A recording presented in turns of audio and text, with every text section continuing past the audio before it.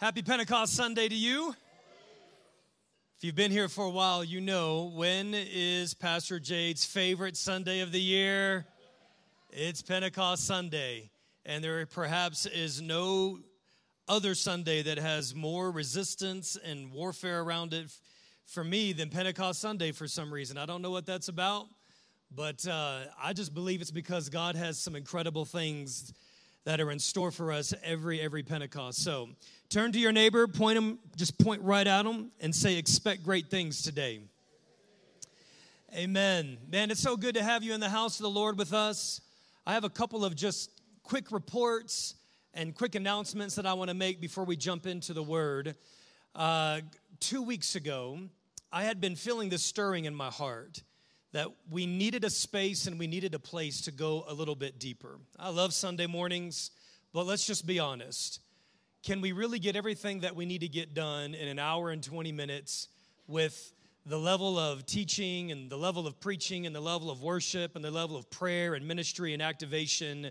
Can we get all that done in an hour and 20 minutes with what we're facing outside of these walls week in and week out? I determined that we couldn't.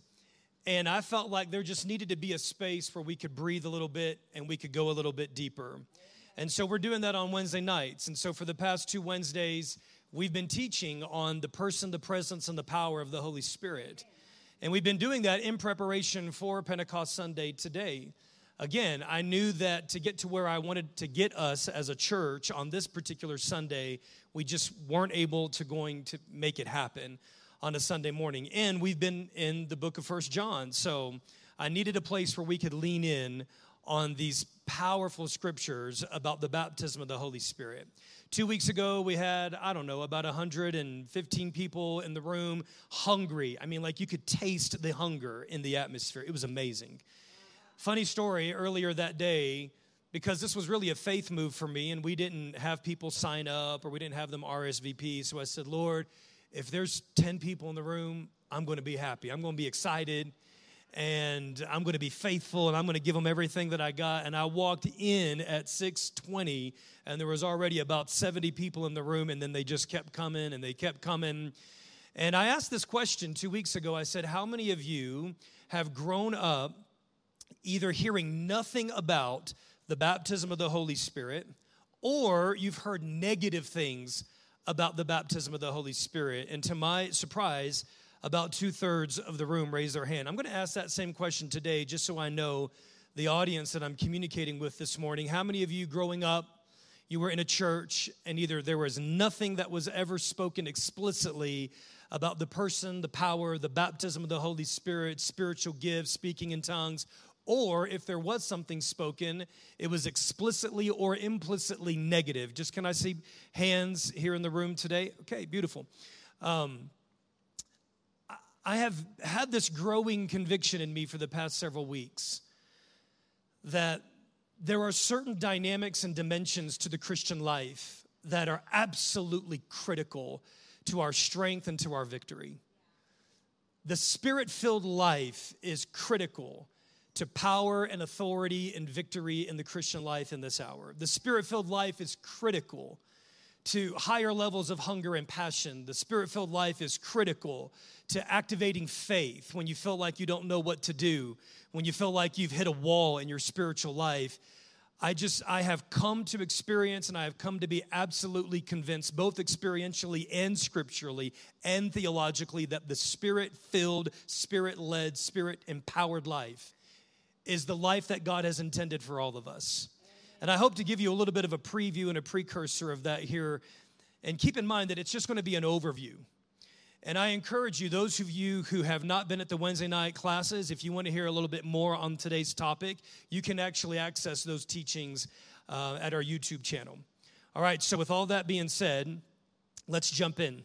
All right, Seth did a phenomenal job giving us an idea of what Pentecost Sunday is. I'm just going to hit that again very quickly. So from a historical timeline, Jesus, the Son of God, born, launched into his ministry, 3.5 years of powerful ministry. The scripture actually says that he was anointed by the Holy Ghost. He was anointed by the Holy Spirit to do good anointed by the Holy Spirit to do good and to destroy the works of the devil. He was crucified at the hands of sinful people.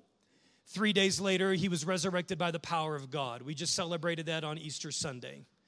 All right, he resurrects from the dead, and the scriptures tell us in Acts chapter 1, verses 1 through 3, that Jesus spends 40 days and he recruits a number of people, his 12 disciples and more, about 120, and he goes into a full-on 40-day intensive teaching them about the kingdom of God.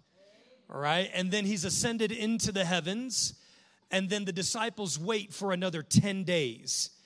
And they wait at the instruction and the command of Jesus to wait in Jerusalem. And then 10 days later, the Spirit of God is poured out on the day of Pentecost. That is this day. That day is very important for a number of reasons. In a lot of ways, you could say that a lot of the events from Jesus' incarnation to his crucifixion, to his resurrection, to his ascension, they were all pointing a straight line to this one moment, to Pentecost. They were teeing up Pentecost. They were setting things in motion for the church to be birthed in the earth. And here's why. Because the Spirit-empowered, Spirit-filled church is God's remedy and solution to the brokenness of the world. It's the Spirit-filled, Spirit-empowered church that carries the gospel in power and authority. It's the Spirit-filled, Spirit-empowered church that accesses and operates in the gifts of the Spirit to help bring the kingdom into the earth in our hour, right? It has always been, I can't say always, but God's solution to bringing the kingdom into the earth is the church, all right? They're not in competition with each other. It is the church working in tandem with the Spirit through which the kingdom of God comes into the earth. Turn with me in your Bibles, if you would, this morning to the book of Acts, chapter 2. Acts chapter 2, beginning in verse 1. When the day of Pentecost came, they, being the disciples who had remained with Jesus, they were all together in one place, and suddenly, everybody say suddenly. There are certain things in God that happen suddenly. In fact, this word is used often throughout the book of Acts. And there's these two different notions of time that you see throughout the scriptures. You see one form of time, it's called chronos time. It's where we get the word chronological. It's as if it's not that you're going through the motions, but you're just being faithful chronologically. You're putting in your time. You're mastering time. You're understanding intentional rhythms with time. You're being faithful with time. You're being intentional with time. And then what happens is you find that there are these moments, there are these kairos moments in the Greek, where it's almost like the fulfillment of your chronological faithfulness come to bear and something opens up, right? It's a divinely appointed time. Things just happen suddenly. You didn't make them happen. You were faithful in the chronological seasons of time, and then God moved on that, and he breathed on that, and a kairos moment of time. And that's what's happening here. When you hear the word suddenly, I want you to hear a divinely appointed time that God has been preparing. Suddenly, a sound like the blowing of a violent wind came from heaven, and it filled the whole house where they were sitting. We need to understand that when the New Testament uses language, a lot of times, most of the time, New Testament scriptures are borrowing pictures and events and symbols from the Old Testament. So there are a lot of things that are happening right here in this one verse. One of the things that you should be hearing or you should be thinking about is the echo of Ezekiel chapter 37, where God brings the prophet out to a valley of dry bones, and he says, Ezekiel, can these dry bones live? And Ezekiel responds, well, only you know, Lord. And then God begins to coach and mentor Ezekiel in the realm and role of the prophetic to actually prophesy to the dry bones and then to prophesy to the wind. And we find that when Ezekiel prophesies to the wind, that the wind begins operating in tandem with the voice of God to begin pulling these dry bones together and wrapping them together with sinew and tendon and muscle and flesh. Like this is a throwback right here. suddenly a sound like the blowing of a violent wind. Notice it's not a gentle wind. It is a violent wind. It is a wind that changes things. Like, we're familiar with that here in Colorado Springs, right? So there's moments when everything is nice and it's calm, and then all of a sudden there's these hurricane-esque winds that can be dangerous.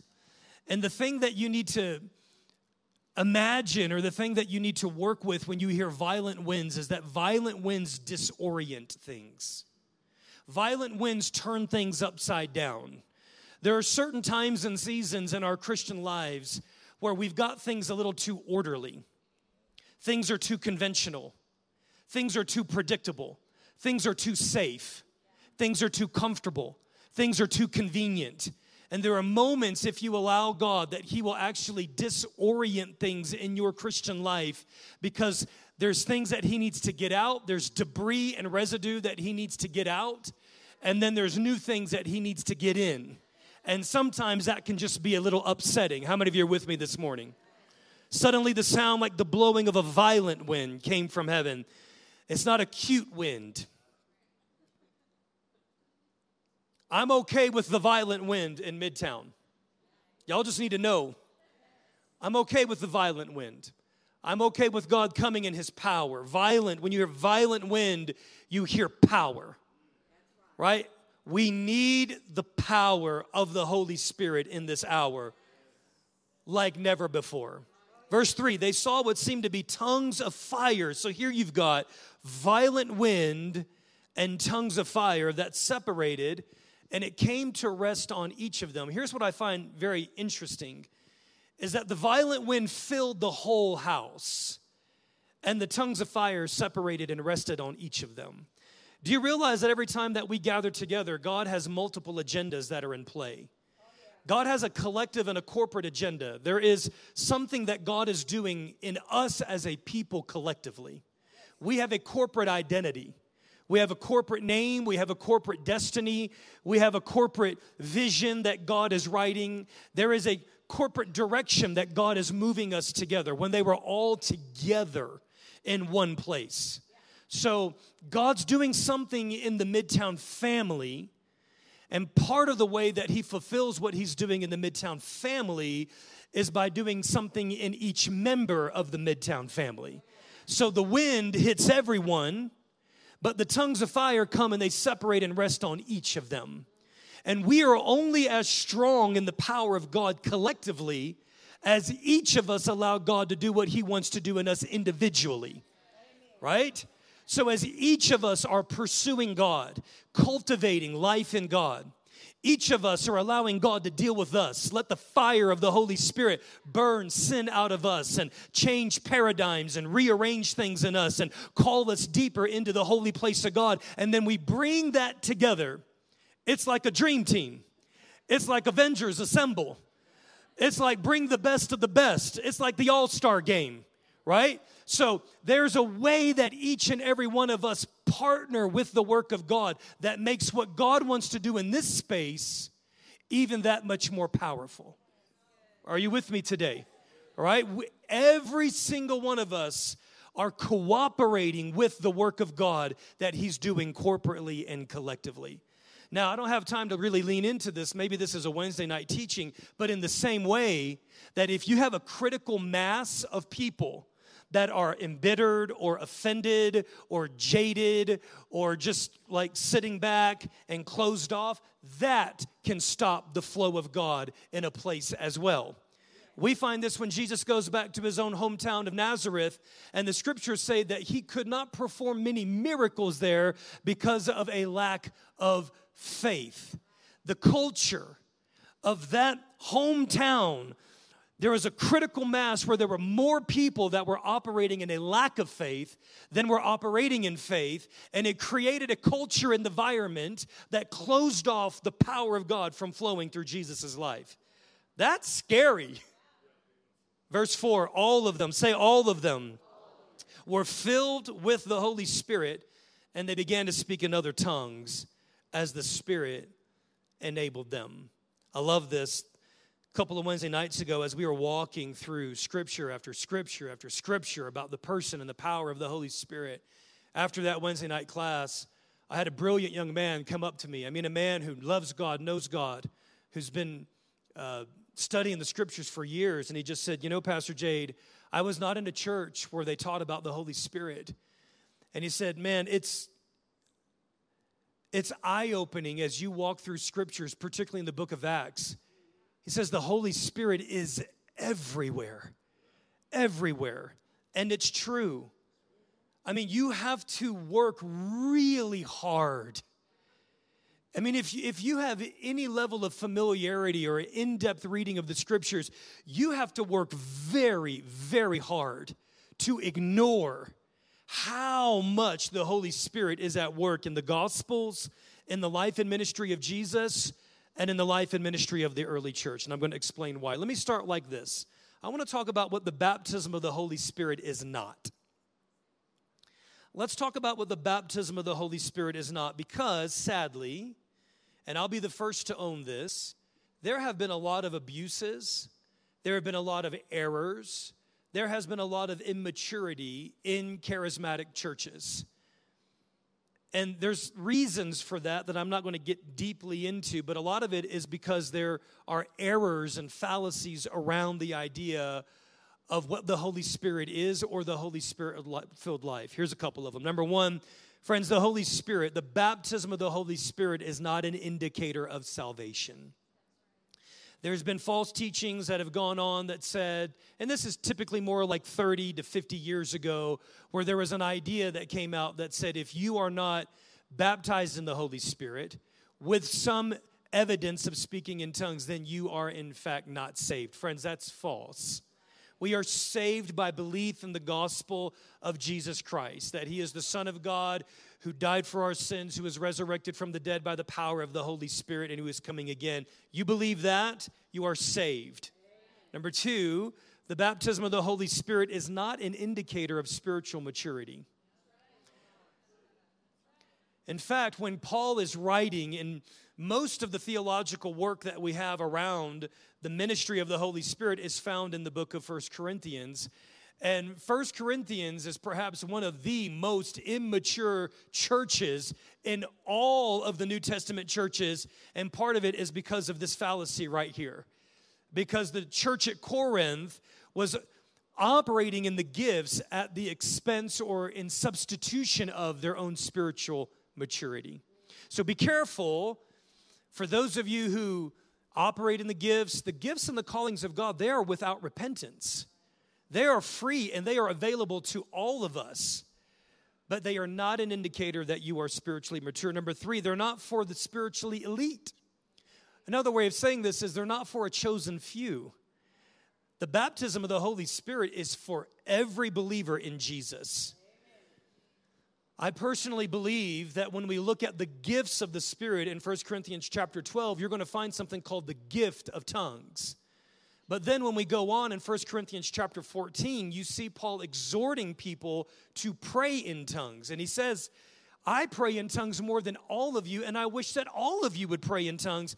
There is a distinction between the gift of tongues for the corporate edification that is associated with interpretation.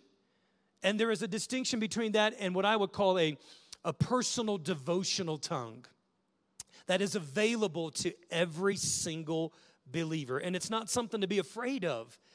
It's something to be coveted. It's something to be desired. It is a good and necessary gift that God has made available to the people of God. In fact, in a few weeks, I'm going to be talking about specifically tongues, just talking about tongues. All right. Number four, the baptism of the Holy Spirit is not a feeling. Now, there are feelings that are associated with it, but heightened feelings do not necessarily equal the baptism of the Holy Spirit. You could be baptized in the Holy Spirit and potentially not feel a thing or not be overcome by emotion. Number five, the baptism of the Holy Spirit is not a substitute for the fruit of the Spirit. And the baptism of the Holy Spirit does not mean that you have more love, peace, joy, gentleness, faithfulness, goodness, meekness, and self-control. Those are developed in the yoke of discipleship. The baptism of the Holy Spirit, number 6, does not mean you are possessed. God does not possess us. He influences us. He fills us. He always works together with us. And for those of you who have heard that the baptism of the Holy Spirit is from the devil, let me just emphatically and clearly and authoritatively say, it is not from the devil, brothers and sisters. This is a good gift that is from God. Okay, let's talk about what the baptism of the Holy Spirit is. Number 1, I'm going to say something that I have never heard before. And it might bother some of you. But as I've been sitting on this, I think I've come to believe that what I'm going to say to you is right on. Go with me, if you would, to Acts chapter 1. Acts chapter 1. Oh, how we love the Scriptures. Do you love the Scriptures, church? Acts chapter 1. I'm going to skip over the first 3 verses. That just sets the context here. Jesus is sitting with his disciples. He has just been resurrected from the dead a few days earlier. And he's kind of right in the middle of this space where he is preparing them for his ultimate departure. And we find out in verse 4, it says, on one occasion, while Jesus was eating with them, he gave them this command: do not leave Jerusalem, but wait for the gift my Father promised, which you have heard me speak about. For John baptized with water, but in a few days you will be baptized with the Holy Spirit. I'm going to start from the top again. On one occasion, while he was eating with them, he gave them this command. Friends, the baptism of the Holy Spirit is a command to be obeyed.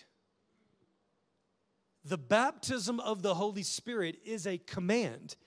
And this is the phrase that I'm using that I have never, ever heard. I've grown up now in Pentecostal charismatic churches for the good part of about 30 years of my life, and I'm thankful for it. I cannot imagine my life without the baptism of the Holy Spirit. Cannot imagine my prayer life without tongues.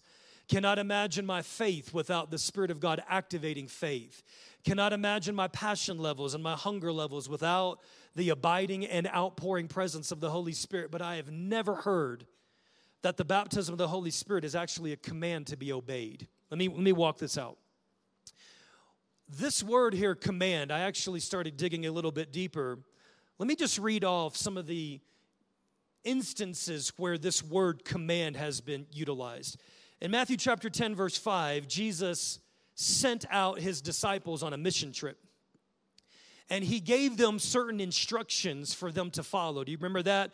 Don't take a cloak, don't take a tunic when you go into someone's house, bless it with your peace. Like, there's instructions that he gives them for their deployment. Here's what I want you to hear. I want you to think about a military unit being sent out. And they're not just being sent out arbitrarily. How many of you are in the military, or you know somebody in the military? Just raise your hand. How many of you know that when you're sent out, you're not sent out and it's, hey, whenever you get there, man, just have a really good time. Don't blow up too much stuff. Come back safe and bring back a couple of trinkets and tell us some good stories. Right? No, you go out with very specific marching orders. That's the same word, commands. Jesus sent out his disciples, and he sent them out with commands, instructions to be followed. In Matthew chapter 15, verse 35, Jesus makes all of the disciples, he commands the disciples to direct 5,000 people to sit down in an orderly way so that he can feed them. You guys remember this? All right, so how many of you know that when you got about 5,000, and that's men only, so potentially 10 to 12,000 human beings all gathered together and they're hangry, you need a little bit of order, right? So Jesus says he directs them, or he commands them to sit down. And then we find in Mark and Luke's account that he actually has them sit down in an orderly way. So commands are given by God for order. They're given for direction. They're given for order. Let's look right here at Luke chapter 5, verse 14. This is when Jesus heals the man with leprosy. And this man is so excited, he wants to go tell everybody. And what does Jesus tell him to do? Jesus commanded him. He ordered him not to tell anyone. It's not an opinion. It's not a suggestion. It's not a recommendation. Let's look at a couple others. In Luke chapter 8, verse 29, this is my favorite use of this. Luke chapter 8, verse 29, Jesus casts out the legion of demons from the man known as the demoniac. Do you remember this? And what does he do? Does he have a conversation, and does he politely suggest that this legion of demons leave this man? Hey guys, if it's okay with you, whenever it seems good, if it's convenient, would you guys just please, he's like, get out in the name of me. Right? This is that word. This is the same word. So let's put all of these together now. So the same word that Jesus uses to his disciples when he says, listen, boys, don't you dare leave Jerusalem. Do not leave Jerusalem, but wait for the gift. This was not a recommendation. This is the same word that Jesus uses over and over and over in the Gospels to command people what to do, to give them direction for their assignment, to give them order for chaos, and to expel demons from people. This is the same word. This brings me to my conclusion. The baptism of the Holy Spirit is a command to be obeyed. Look again with me, if you would, at Acts chapter 1, verse 4. This is what he says. He says, do not leave Jerusalem. Why would they leave Jerusalem? Anybody have any idea? Right? There's two potential reasons. Number one, they were afraid for their lives. What happened in Jerusalem? Jesus got brutally executed. That happened. And so they're thinking to themselves, hey, listen, the longer we stick around here, those same guys who killed them, when they find out who we are and where we are and who we were with, they're coming after us too. And here's what Jesus says. You need the power of the Holy Spirit to help you fight fear. Then here's a second reason why they would want to leave Jerusalem. Some of them were like, oh my gosh, like Jesus has just appeared to us and he's resurrected from the dead and we're going to go out and we're going to make this happen. And here's what Jesus said. Boys, you've been with me for 3.5 years. You have personally witnessed me being crucified. You have personally witnessed me being resurrected from the dead. I have personally discipled you for 40 days about the kingdom. And with all of that, I'm here to tell you this. You're not ready yet. Are you catching that? There's something else you lack. There is one crucial thing that you absolutely must have if you're going to establish the church in a persecuted culture. You need something. It's called the baptism of the Holy Spirit. If you're going to withstand Roman emperors, if you're going to withstand Judaism, if you're going to withstand the law, if you're going to withstand sexual immorality and a pantheon of gods, do you know what you need? You need the baptism of the Holy Spirit. Do not leave Jerusalem, but wait for the gift. Friends, the baptism of the Holy Spirit is a gift, is a command to be obeyed. Let's keep reading here in Acts chapter 1, verse 4 again. On one occasion, while he was eating with them, he gave them this command. Do not leave Jerusalem, but wait for the gift. Everybody say, wait for the gift. Friends, the baptism of the Holy Spirit is not only a command to be obeyed, it is a gift to be received. It is a gift to be received. And every good gift that God gives to us, it is for your good. How is it over the course of 2,000 years that the good gift that God has promised to us has been turned into something that the enemy is involved in? How did that happen? Now, it's brilliant on the enemy's part. Like if I'm your enemy, and there is one thing that God says, you need this in order for you to walk in authority and power and to establish my kingdom, I'm going after that. I'm confusing it. I'm misinterpreting it. I'm making sure you know nothing about it. I'm making sure you don't even know that the most powerful weapon in your arsenal is even available to you. I'm saying it's the boogeyman. I'm saying that people are making it up. I'm doing everything I can to keep that one powerful weapon away from you. And that's what he's done for 2,000 years. He has brought such a measure of confusion and division. And friends, I don't know how much more clearly we can put it right here. I mean, let me say this humbly. Look at your Bibles. Do not leave Jerusalem. Wait for the gift. Language in the scriptures is very strategic. Look with me, if you would, here at Acts chapter 2, verse 38. Acts chapter 2, verse 38. This is after Peter stands up and he is explaining to the crowd of people that have come, some out of curiosity and some out of mockery, and Peter is explaining to them what is happening.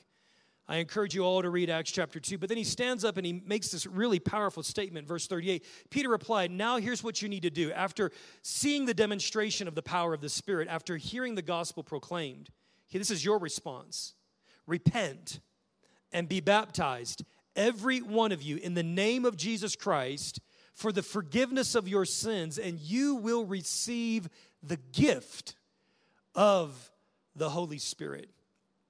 Now, many of us have grown up with the understanding that the gift of the Holy Spirit is the indwelling person of the Holy Spirit that we receive upon salvation.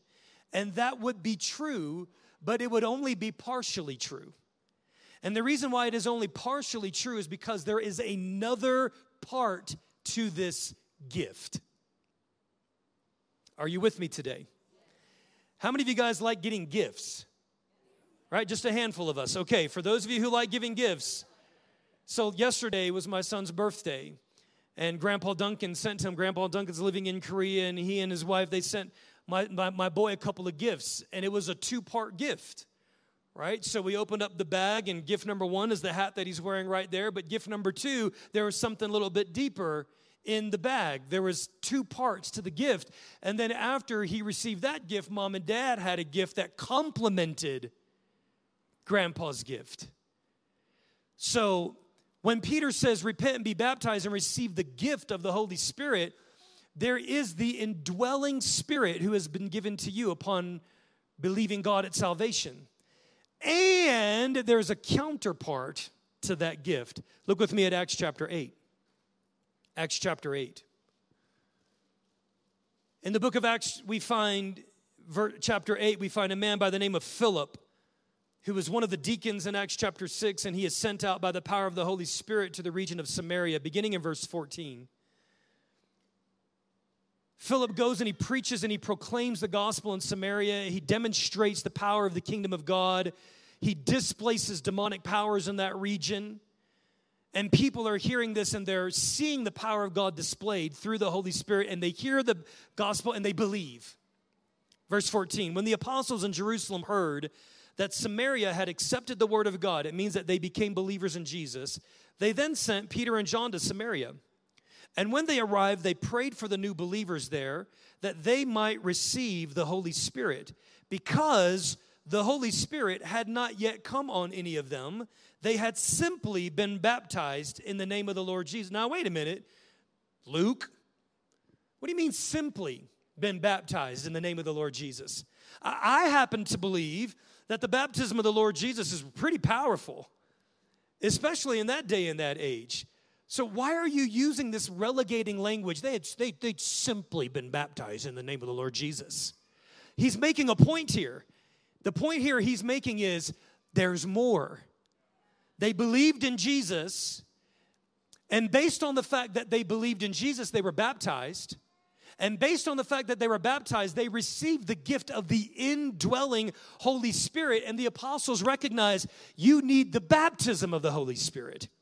You have the indwelling of the Holy Spirit, but you need the baptism of the Holy Spirit. You need the outpouring of the Holy Spirit. You need the infilling of the Holy Spirit. You have the reservoir now. Now you need the overflow. The indwelling of the Holy Spirit is like that well in John chapter 4 when Jesus is talking to the woman in Samaria.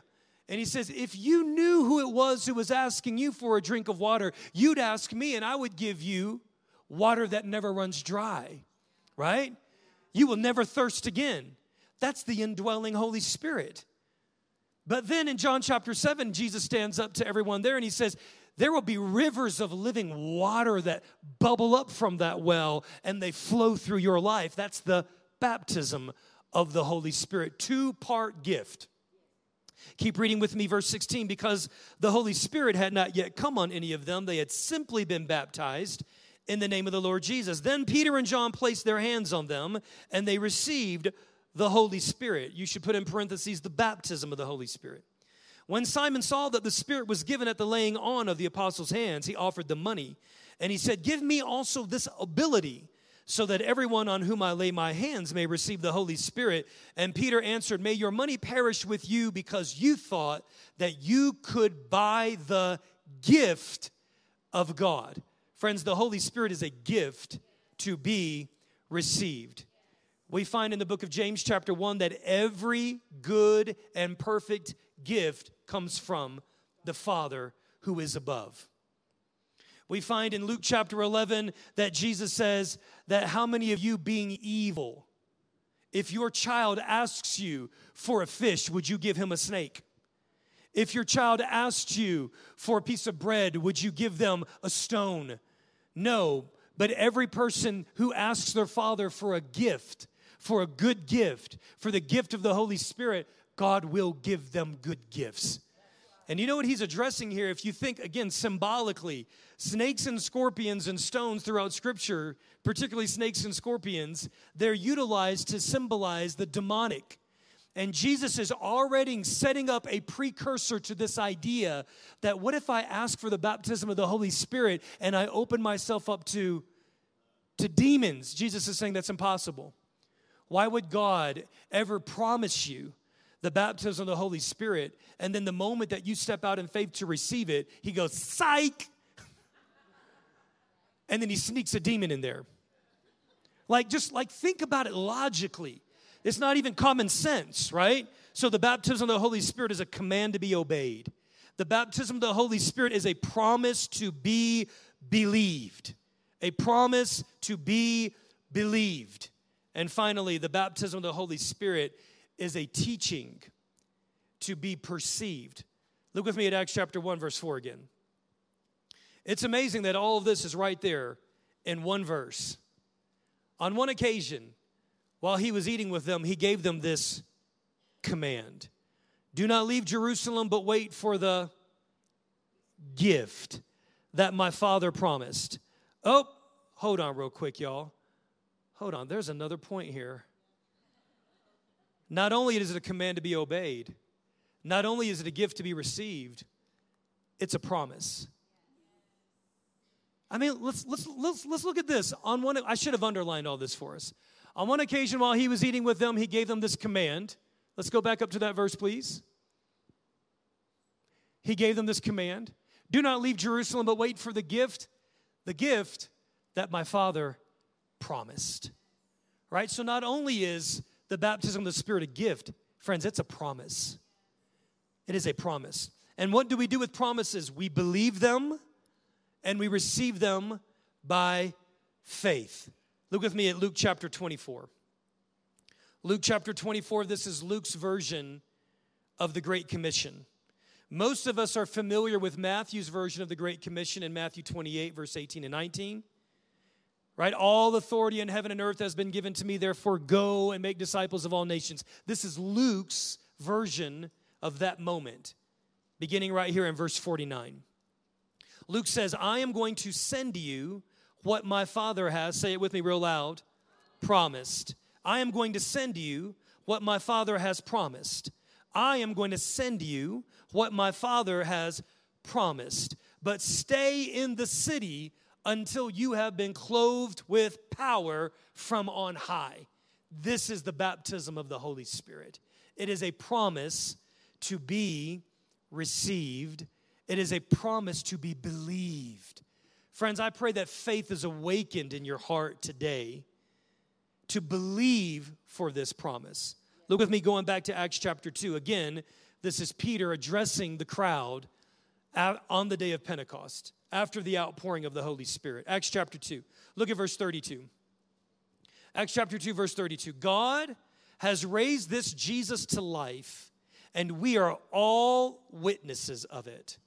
exalted to the right hand of God, Jesus has received from the Father the promised Holy Spirit and has poured out what you now see in here. I want us to look at this again because this is really critical, I think, for us to trust what is happening. Jesus is the one who's exalted to the right hand of God by the resurrection. And you know what we do as good evangelicals? We go, check, I believe that. I'm safe with that, right? He has received from the Father the promised Holy Spirit. Most of us don't realize that. But one of the reasons why Jesus had to ascend after his resurrection to the Father was so that the Father could give the full measure of the Holy Spirit back to Jesus.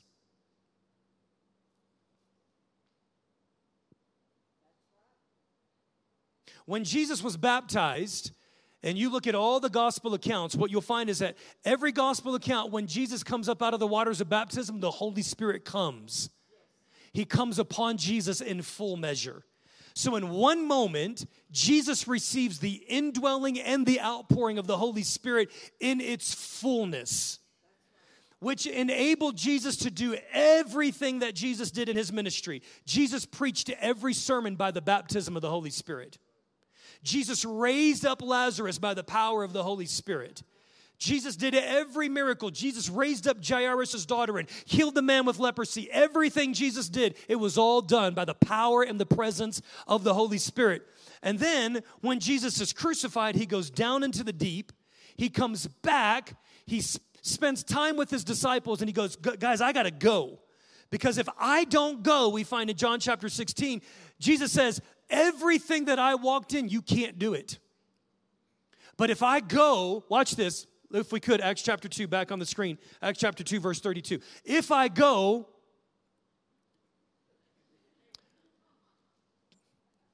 God has raised this Jesus to life. We are witnesses of it. Verse 33. Exalted to the right hand of God, he has received from the Father the promised Holy Spirit.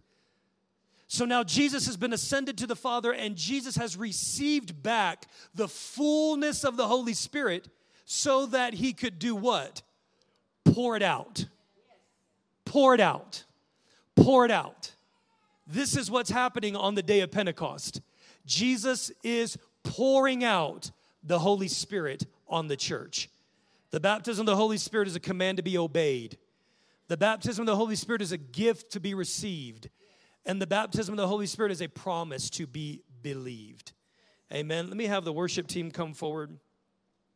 There's a lot more that we could say about this, but we'll leave that for Wednesday nights. Friends, will you stand with me this morning? We're going to be really gentle about this. I'm going to have the worship team come forward, and what we're going to do is, before we even come to the table, I'm going to invite our altar team to come forward. Come all the way up here to the front.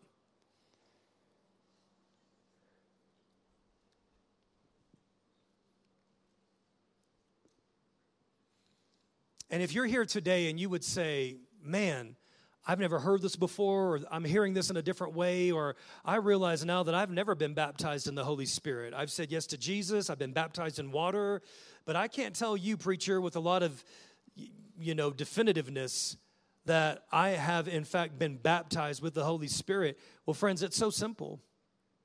I just want to invite you to come up to one of these altar workers here and just say, I want to be baptized in the Holy Spirit. And all they're going to do is they're going to place their hand in your hand, or they're going to place their hand on your shoulder, and they're just going to pray a real simple, sweet prayer. And they're going to say, be filled with the Holy Spirit. Receive the baptism of the Holy Spirit. And you don't have to be afraid of that. Remember, this is a good gift. God's not going to give you, he's not going to trick you. He's not going to give you a bad gift when he promises you a good gift. All right? So here's what we're going to do for a few minutes.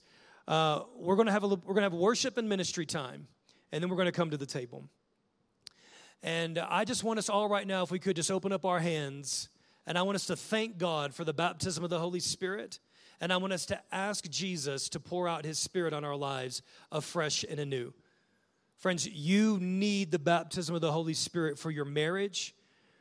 You need the baptism of the Holy Spirit to fight off demonic thoughts and imaginations that are within you and around you. You need the baptism of the Holy Spirit to believe the Word of God. You need it for revelation and illumination of the Scriptures. You need it to walk out the calling that God has given to you. So right now, Father, I pray that you would pour out your Spirit upon us this morning. Friends, I want to invite us all to pray this prayer together. And Seth, you just go ahead and start whenever you want. Friends, I want to invite us all to pray this. Father, I believe the Holy Spirit is for me. Father, I believe you gave your Spirit to Jesus and He has poured it out on the church. So I ask you today for the baptism of the Holy Spirit. I ask you to fill me. Holy Spirit, I trust you. Rest on my life and give me power to be a witness. In Jesus' name. Now, friends, I want to invite you to come up here to the front if you want someone to lay hands on you. Let's take about 5 minutes just to sit in this space of ministry and prayer and worship, and then I'll come back up and I'll lead us to the table.